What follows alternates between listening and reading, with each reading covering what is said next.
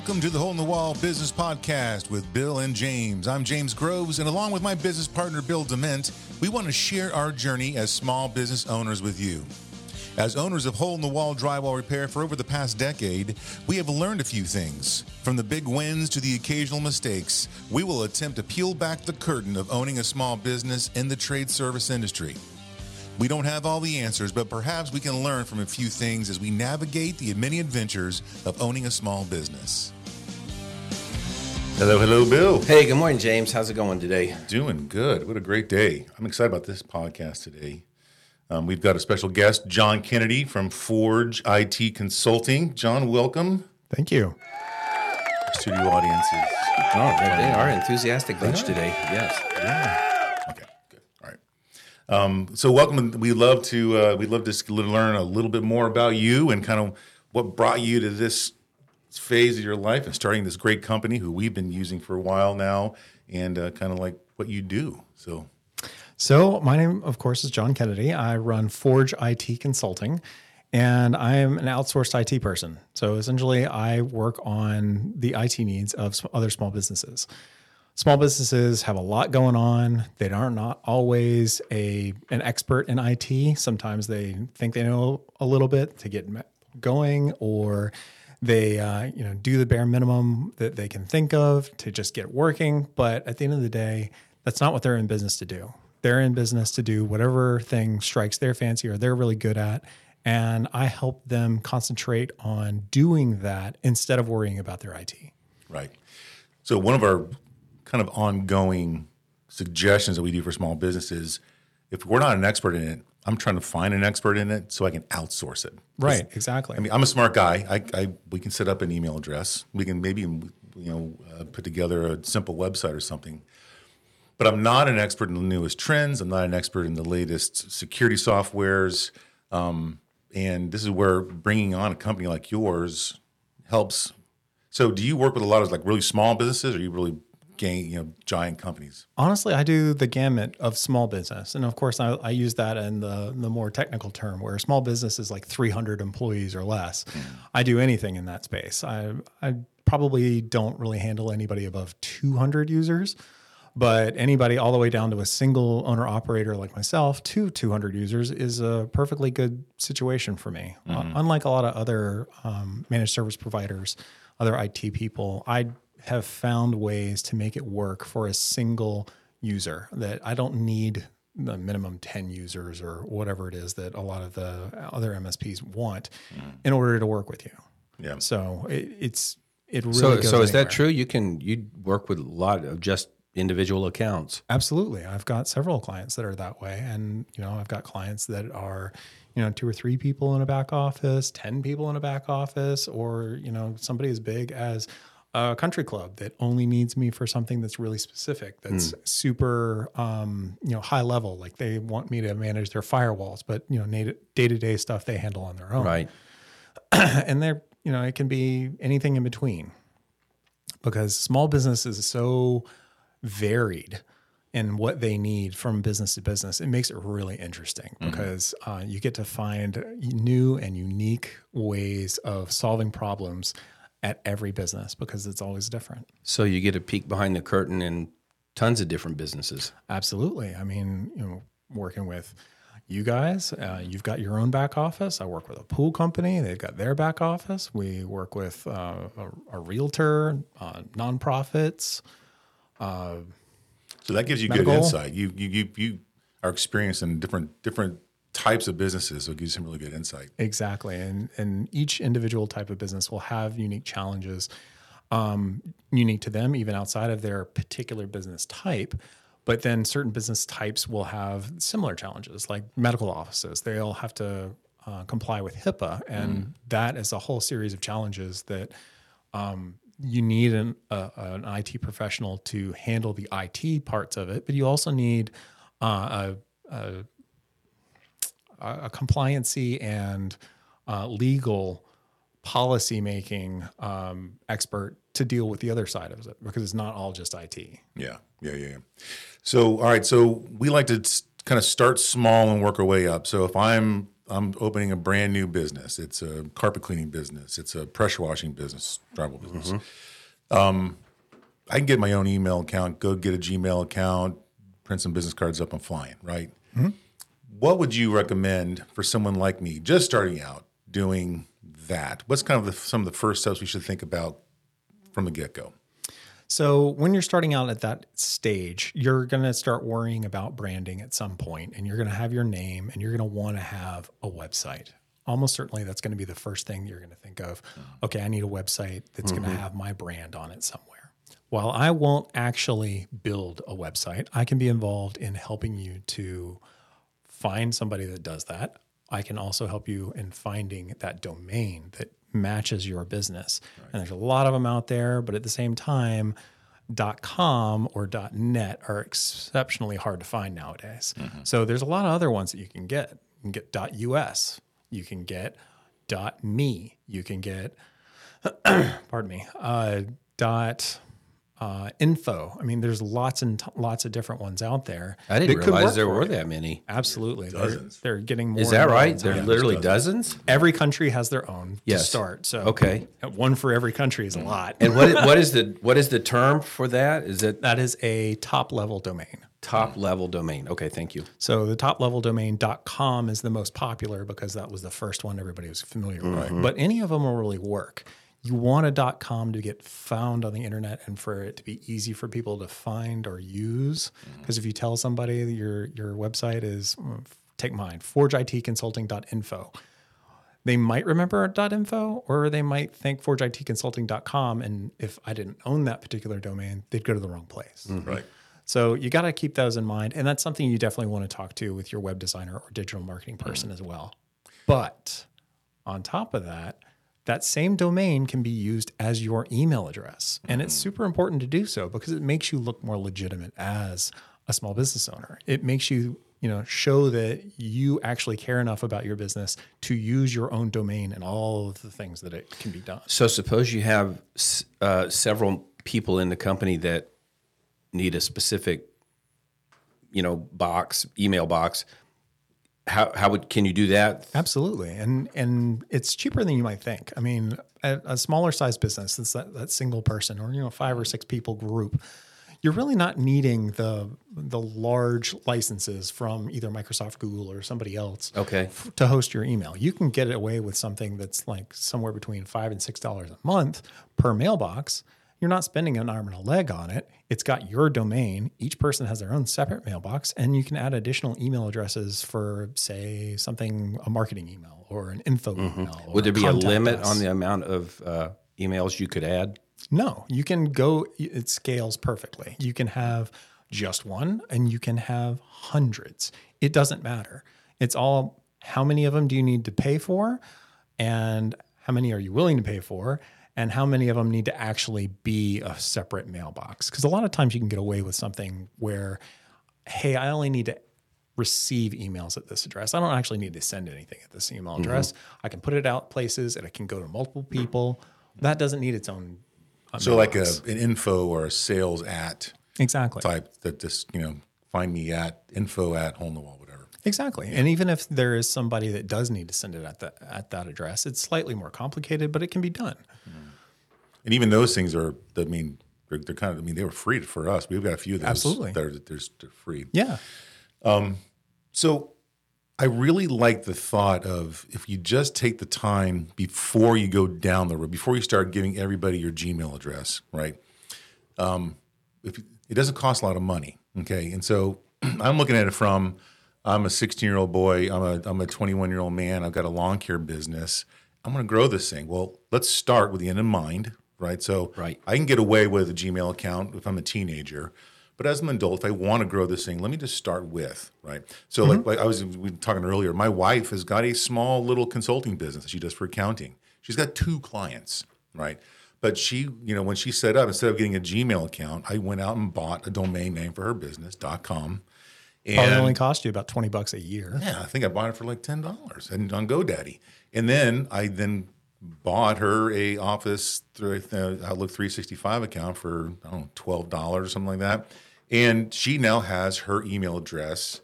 I went to Fiverr, got a cheap little logo because she only sends out 2 invoices a month. But from the get-go, it looks crisp and it looks professional. Absolutely. Right? And doing it ahead of time can really save you a lot of headaches down the road.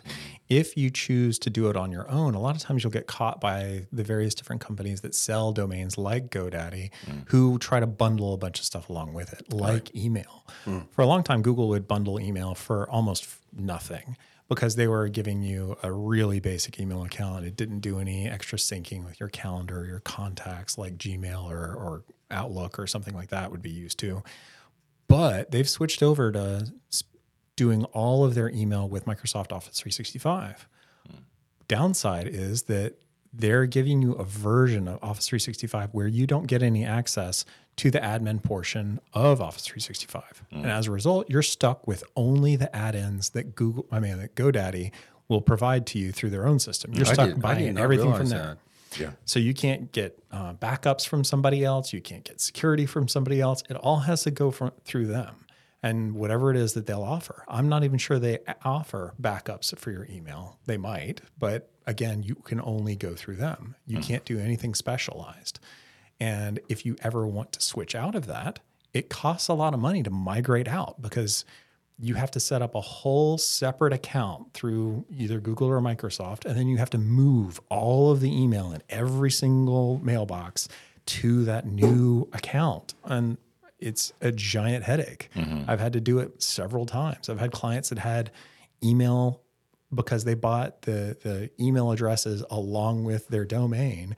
They bought 2 separate domains and they bought 2 separate systems for their email. They were paying per month double what they should have been because they had separate mailboxes for separate domains where you can absolutely have multiple domains all tying into a single mailbox. It's not terribly difficult for me, but it's something that's not easy to know if you're not in IT. Yeah. It's funny because I'm gonna harp on the gmail.com email just a little bit, just because when I came into the company, it was like howdrywall@gmail.com. I mean, that was it. Our work. Well, to be fair, it's all we knew. That's all we knew, right? And this was years ago, right? So things have evolved since then. But it ended up, we actually owned the domain Hole in the Wall Drywall Repair. My issue was that was just, if I say, hey, I'm James at holeinthewalldrywallrepair.com, it's just too much. It's just a mouthful. So I went out and bought HW Drywall. holeinthewall.com was not available back then, which is now. Thank you very much. And the first thing we did, we got off the Gmail. Now, we still could keep anyone who knew us back then, it would all flow through. Right. It's easy to set up a forward. You can still get all that email if you need it. But that allowed us to that was one of the first steps we did towards our professional approach, right? And if you think with the end in mind, trying to figure out the best. So when we moved to holeinthewall.com, that's when you came on board with us. So now everything is dialed into that new domain. We still have all the old domains that are available to us, but it allows us to have that look and feel. I was at a meeting this morning, met an amazing guy. He's got a great small business, somebody we're going to probably partner with. He gave me his business card, and the first thing I saw was a gmail.com email address. I was like, we need to introduce you to John, because don't give me a gmail.com, because I know if I see an email come in from a Gmail, I may or may not even look at it, right? Absolutely. I get marketing emails from various different companies on a regular basis, and any of them that come in within a Gmail account, I just immediately delete. It's just, I know they're not legitimate enough to use their own domain. That means that they don't know what they're doing as a digital marketing account. Now, I can understand why some certain types of companies where it's really just your own brand and it's just you and it's never going to be any bigger, like maybe a realtor could be on a Gmail account. But if you're trying to build a business that's you're going to have more than one employee down the road, you really need to start thinking about that early. Right. And the sooner you do it, the easier it is long term. So let's talk about the next evolution then. So maybe we hire an employee, maybe we have tablets or laptops or something. What are the next things we should be thinking about as far as security goes, as far as documentation, backing up, whatever the sky's the limit? So backing up is one thing that you want to start even just the single person. I want to harp on that a little bit, is that Google and Microsoft and anybody else that hosts your email, they don't back it up. You might think they do. You might assume, oh, Google's backing up my stuff. I pay for this account. Of course they're backing it up for me. Microsoft, literally, it's paragraph 6B of their the service agreement with you tells you, we do not back up your data. We recommend that you use a third party to back up your data. We are not responsible if you lose any of your data, period. So considering how much of your data is going to be in your email, or nowadays in your OneDrive or your Google Drive, that data is super important to make sure it's backed up, because if something happens to it, Google and Microsoft aren't responsible. It's right there in their terms of service. So that needs to be done immediately. As far as security is concerned, for multiple people, once you get past one or two people, then you start to really ramp up the likelihood of being hit with some sort of email scam. We like to call this business email compromise or phishing. Essentially, someone will send an email, make it look like it's from somebody that's inside the company, and ask you to do something that's financially detrimental to your company, whether that's, give them money directly, pay a fake invoice, wire money someplace. I mean, I worked with a large medical group down in Miami when I was, working for a different company. And that company got hit with a phishing email that was sent to their accounting department that looked like it was from their president and CEO that was still using his AOL address because that's what he was comfortable with. And they've wired tens of thousands of dollars of money someplace. They're not getting that back. I mean, once you've wired money, it's gone. I mean, you might be able to tell the FBI and maybe they'll be able to find something, but probably not. These people that send these things out know what they're doing. This is a business. Cybercrime is a business. It's big business. And in the countries where it's popular, they're never going to get prosecuted. Yeah. I actually was looking, my parents own a nonprofit mission group, and I manage their webpage. And I've got protection on it. And I actually got my report today for August. And it said that they had 40,000 failed attempts to try and hack into their email. 30 of them, 1,000 from China. I know of a company who was sent a wire notice from somebody, and they sent the tune of like $70,000 to a Chinese account. Gone. Exactly. It's just gone. And it's just gone. So I've got some friends of mine who are in the title business, as you do as well, and they always caution you're not wiring any money until you can verify all the routing numbers and such. So these phishing things are a big deal. You got to verify it via phone call. They will not do any business as far as wire instructions are concerned via email ever, and they'll tell you that for exactly that reason. It's super popular to scam their end users. So the title company knows what's going on. They're protecting themselves. The bank's protecting themselves. And the realtor may or may not be protecting themselves from business email compromise. But the average, individual homeowner is probably not. And so that's the reason why they typically send those attacks that direction, where they're going to send the title company's client an email that looks like it's from the title company and sending wire instructions, and it's, of course, to a bogus location. And unfortunately, the title company can't do anything about it. This is an email that's coming from someplace completely not the title company. It just looks enough like it that it'll fool the new homeowner. Right. So I know that when you're setting up these things, obviously, if you have a little bit of smarts, you could probably set up a free website on a Weebly or Wix.com.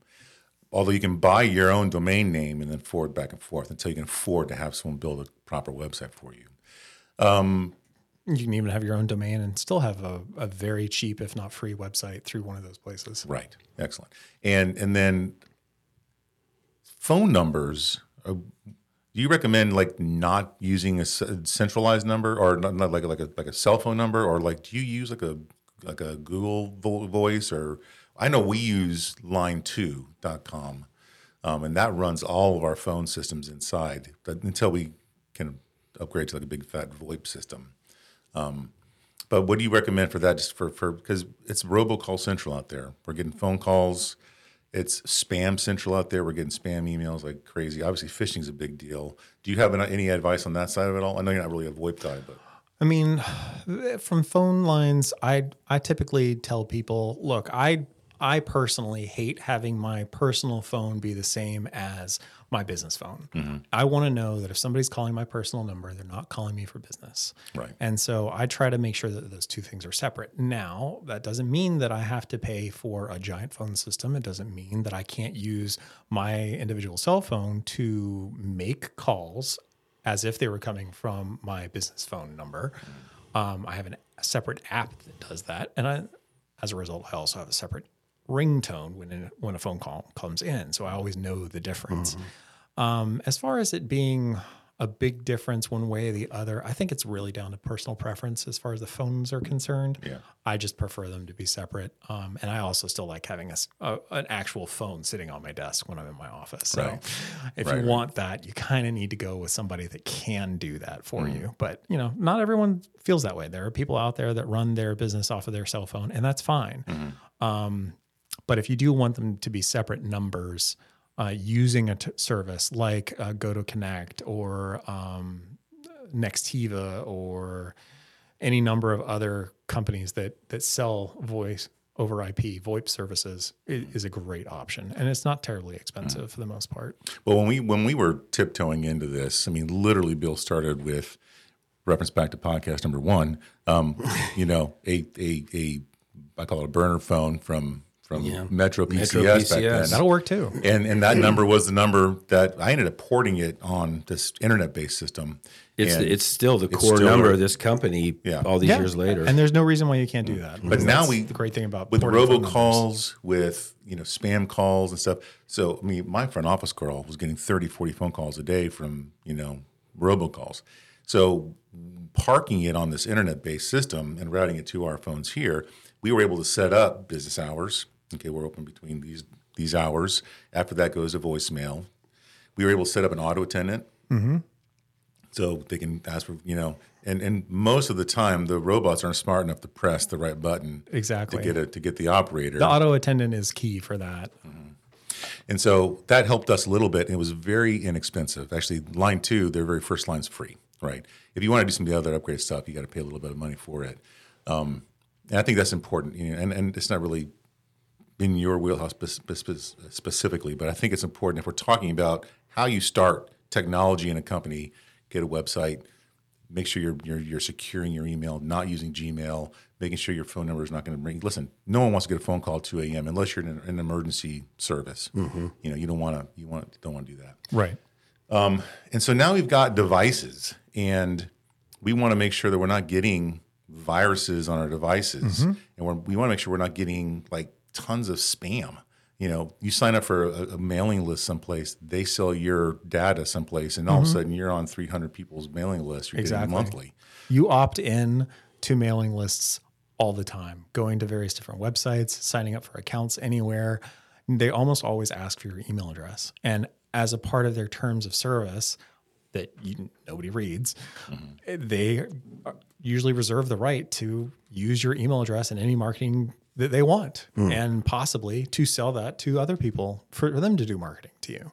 So you're constantly going to get on marketing stuff all the time with your email address if you use it to sign up for anything online. And you can't avoid that. But that doesn't mean you have to get all of those emails in the first place. As I recommended it for you, and as I use myself, I use a service that filters all email before it hits my mailbox.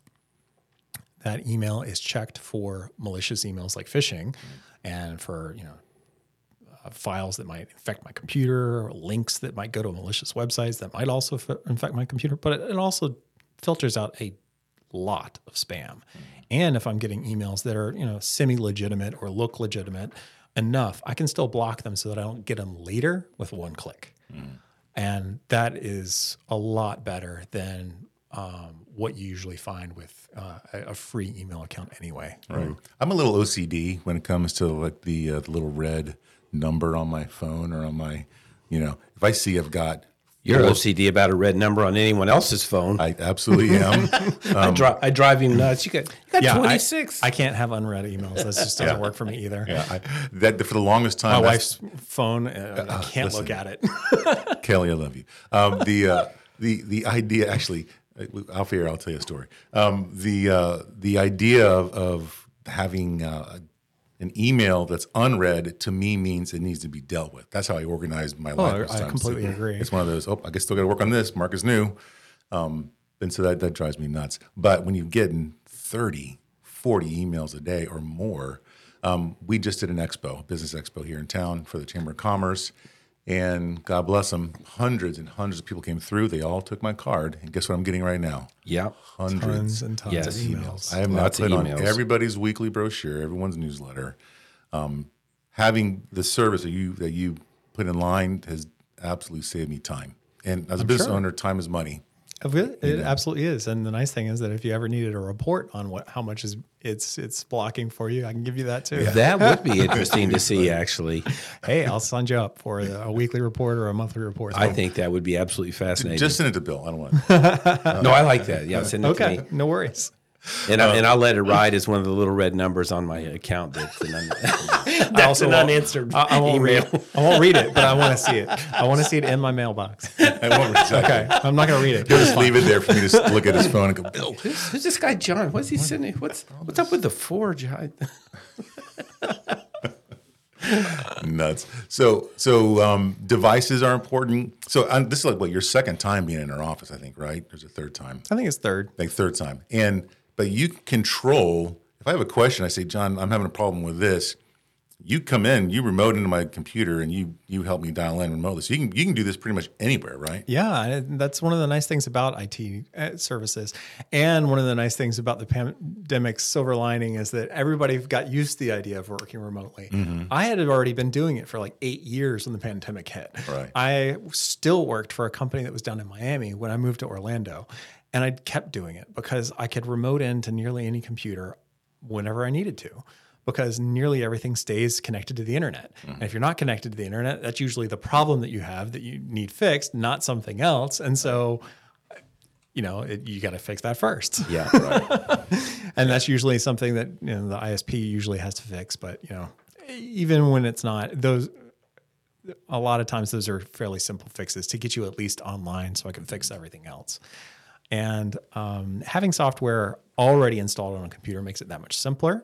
It means that all you have to do is tell me which computer it is, and I just open it up, and boom, there it is. Mm-hmm. And it can be done that way even with computers that doesn't have software already on there. There's a link directly on my website that says download remote support now. Mm-hmm. So anytime I've got somebody that calls in that's either a new client or a client that infrequently works with me and doesn't want things to be managed by me on a regular basis, I just say, go to my website, download this, and then I'm in within 5 minutes.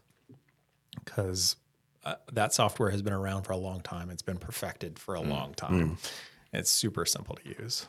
It's really beneficial because having the access to, I'm a smart guy, but I don't know everything. And if I'm not here, somebody's got to call somebody to help them, right? Because some days I do take a vacation every now and then. And so what happens if we have a problem? Well, good news is we now got... John never takes vacations. No. Or at least when I do, I make sure that you guys have somebody else to call. That's right. Absolutely. So we do a lot of stuff that's cloud-based. Yes. But I remember back in kind of my older companies, everything was like server rooms. And I know you have to, if you're a doctor or maybe you're a CPA or something, you have to have some sort of Not even device. them half the time nowadays. A lot of them also subscribe to services that do this stuff for them. Moving to the cloud and using software as a service. It's even got its own little acronym, SaaS, with the two S's uppercase and the two A's lowercase. That's what that means. Okay. It's become so much simpler to support things. As long as the computer is connected to the internet, the company that you're buying this the service from can help you get it fixed, whatever the problem is, because most of the issues are either going to be 100% on their end, like the back end stuff, the super complicated server stuff, it's already on their end. It doesn't have to be dealt with by you. Or it'll be something fairly simple on your side that they can remote in the same way I do with their own remote access software and get it fixed. which is excellent. Now, the people that usually need something that's an actual server that belongs to them is when they're using some kind of software that is not available as a service.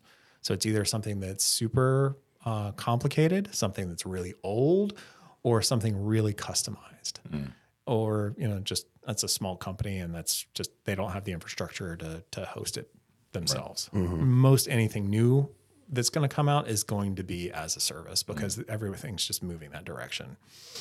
And protect your passwords and use really complicated passwords. Yeah. And a common misconception about passwords is that you got to add all of these numbers and symbols and it's got to be like not an actual word. And that's not the thing that makes a password complicated fast. An 8-digit password that is completely nonsense, that has all of those different factors in it, is several orders of magnitude easier to break than a phrase that's like 16 characters, really? All lowercase letters. Simply because the length of the password is the single biggest difference in how complicated that password is to break. A phrase is the best way to do it because it's something that you can remember.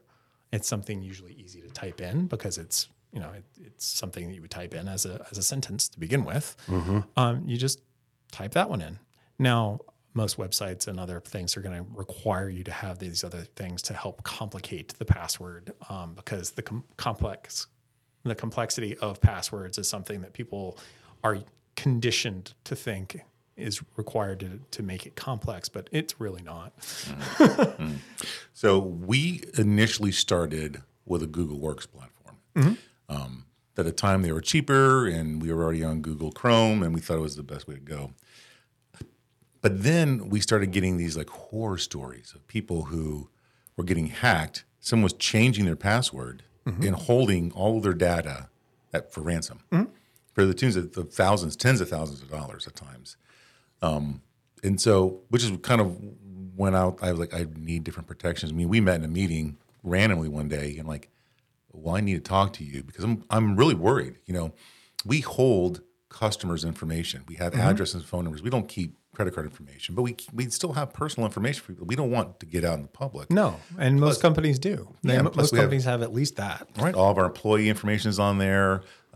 We have a lot of sensitive data. We just don't want to have free reign out there in the universe, which is when I kind of brought you in to kind of help us through that. So you've done a great job navigating all this for us. And so we really dig. There was a learning curve, and frankly, still getting a few of the things are going into the spam folder that doesn't belong there. So we've had to work through those processes. But in the long term, it's made our world a lot easier. Yep. It's when you set it up, when it's both secure and works the way that you need it to long term. Certainly there are going to be some things that might be a little bit irritating versus the way you've always done it.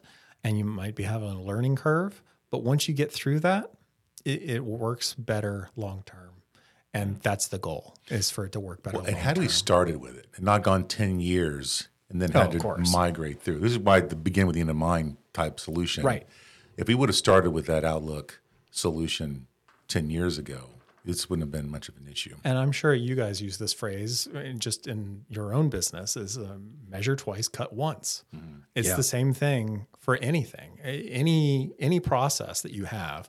If you can do it the right way the first time, you're better off long term. Because anytime you have to go fix it, that's money you're spending that you didn't have to. Right. Well, and frankly, it's the what equals value. It's just the bang for the buck. It may cost a little more initially, but long term it's going to save you in the long run. Absolutely. And then really, if you dial it down, we could get basic services, a basic controlled email, a basic phone number. And we're talking $25, $50 a month, And now you look professional, you feel professional, you're secure. And then bringing on a service like you, I know you're not crazy expensive. If you're a one man operation, you're not breaking the bank. To bring people. Yeah, my overhead's nothing, and it's been nothing to begin with. But I did all of those security things from the very beginning, and my overhead, was less than $100 a month because I was doing everything out of my own house, and that makes a big difference for anybody. And the fact that you can do it for less than that amount and still do it right, still do it safely, still protect yourself is something that, most people don't know because they, who did they talk to? Have they talked to an IT person about it? Probably not. They're just, I want to spend as little money as possible to just get going. I know what I'm doing enough to get out there. I'll just handle that later. And to an extent, that's true. But at the same time, if you talk to an IT person at the beginning, you can possibly avoid some things that will cost you money down the line. And it doesn't cost anything to ask questions, to find out. I mean, even if, some potential client came to me and said, hey, I'm going to start up my own company. I need to do this, this, and this. And, how do you think I should do it? And I go through this whole spiel of, well, this is the way I would do it. And this is how much it would cost. Even if they say, okay, I'm not ready to do all of that right now. What's the bare minimum? I can pare down to something else that they want and still be able to avoid, at least a few things at the beginning. Like say somebody, is starting out and they would have done a Gmail account by themselves. But if they talk to me, maybe they'd spend that extra $5 a month to have it with their own domain. I mean, and that'll save them a lot of time and effort. I think a lot of small business people fall into, they don't know what they don't know. Absolutely. I know in the beginning, I wouldn't have known that was even something that was available. Sure. I do have a question for you though. I'm pretty sure that you have to, it's an evolving world that you live in there. And so is there a updating that you need to do to keep your skills up? Is there renewed certifications that you need to do? Or are you just constantly reading in the industry? For me, it's mostly just consuming a lot of news and other information sources that I get on a regular basis. So I have newsletters from my security partners that I read on a regular basis. I watch YouTube videos that are from other people that are in the space that talk about things that are related to what I do. I'm constantly on the lookout for new products and new services just to learn about them, to see if they're better than what I'm already using. Certifications, not so much. Traditionally, a long time ago, people would tend to get like Microsoft certified or something if they wanted a job in some kind of IT. Nowadays, it's really not as necessary. The major thing that somebody that if they wanted to do what I do is experience and the ability to find answers to a problem. Because in IT, nearly everything has already been seen. Okay. It's a problem that's already happened to somebody else. And there's at least one other person out there that talked about it. Okay. Online where you can go find it, you can research it, find how they fixed it, and replicate it. If you can do those things. So you need to be a bit of a sleuth. Absolutely. You need to be able to find information, research information, and be able to replicate something that somebody else did. That's interesting. That's the major goal. So I know a lot of people don't come to you until it's too late. They've been phished, they've been hacked, something's happened. Already scammed, yep. It's kind of like, you don't change the oil in your car and eventually you need a new engine. So you got any horror stories you can share? Well, I already told you about the company that got the phishing email and the wire transfer, but I also had a client that got infected with ransomware. They weren't really running the most up-to-date stuff in their office. Their email security was kind of laughable. They weren't willing to spend the money to be secure, and they were running this super old software because they just haven't bothered to get new software from somebody else. It was perfectly customized. It was 100% theirs. It ran off of a DOS prompt. Oh my! It was old, and they got infected with ransomware. And the ransom came up. Nobody saw it until Monday morning, and on Monday morning, it was asking for a ransom of somewhere in the neighborhood of like 2 to 3 Bitcoin. I mean, this was several years ago, so it's not. Don't look up the price of Bitcoin and think, "Oh my God!" No, not quite that bad, but it's still several $1,000s. At that time. And then they kind of dithered. They didn't know what they wanted to do and they didn't know how they wanted to proceed. And they waited. They're like, well, how good's our backup? I'm like, well, the backup that you told us to do that can work with your system, we only can back up every week. We can only back up when you're not using it, and we can't do it during the week. So your backup is a week old. Okay. So you've got a week's worth of data that we can't recover. Wow. Are you going to pay it? Well, I don't know. I waited a couple days. Mm-hmm. The price went up. Oh, no. That's really common in ransomware. In fact, it's way worse nowadays. Nowadays, not only is ransomware going to hit you if you want to have your files unlocked and decrypted, but say you're a medical office and that you get hit with ransomware and they, encrypt all your data. Not only are they encrypting your data so that you can't use it, they're stealing your data. Mm. And if you don't pay the ransom, they will publish the data. Oh my word. So it's ransom in a completely different way, and your backup is no longer your protection. You've got to prevent the ransomware before it happens. So yeah, that one was bad. It took us at least a good week between paying the ransom and rebuilding their server and getting everything back up and running again, fresh and brand new, because you don't want to trust a server that's been infected. Right. No, you don't do that. I would be interested to know though, did the client upgrade at that point? They certainly spurred them towards getting new software more quickly. But by the time I left the company I was working for, this company still was on that same software. Oh my. We had upgraded some of their security, but only some of it. And it's just kind of sad. Mm. I have another client right now that has an issue where they are in a similar situation with their software as being just really old. Right. They don't have anybody that can support it. If that software died tomorrow, I might be able to find somebody that could resurrect it in some way, shape, or form, but I couldn't do it. It was customized. It was built from software that hardly anybody uses anymore. Mm-hmm. You got to go find somebody that's an expert in it. And those people tend to be older. Yeah. And unfortunately, the one that they were working with died. Uh-oh. So they don't have anybody anymore. Oh my goodness. Now they've got all their eggs in this basket where I've got certain ways to go backwards and hope that I can get them working up again. But it scares me. Yeah. Luckily they are working on it. They did pay somebody to do it. It's not done yet. So I still got to do as much as I can to protect them in the event that, that goes down. Well, I'm glad you're on our team. I'm glad you're part of our arsenal of support. Well, I know I'm sleeping a little better at night. Absolutely. Well, listen, before we wrap up, why don't you let everyone know if they want to get hold of you, what's the best way to get hold of you? So, variety of ways. They can call me directly. I'm usually answering my phone during business hours. It's 407-318-2671. If you don't reach me and you leave me a voicemail, I do return voicemails. Mm-hmm. Voicemails I find are one of those things that if you're willing to leave it, it's probably more of an emergency than if you're just sending me an email. So I do answer those first. Emails are another good one. John, John, at forgeitconsulting.com. That's FORGEIT consulting.com.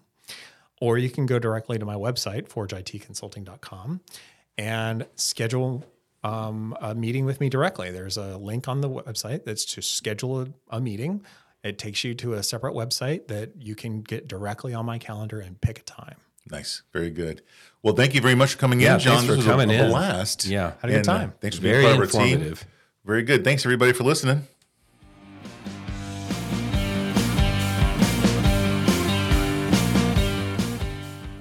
We'd like to thank you for listening to the Hole in the Wall Business Podcast with Bill and James. If you would like to learn more about us and our business, check us out at holeinthewall.com. If you'd like to get in touch with us, drop us an email at podcast@holeinthewall.com.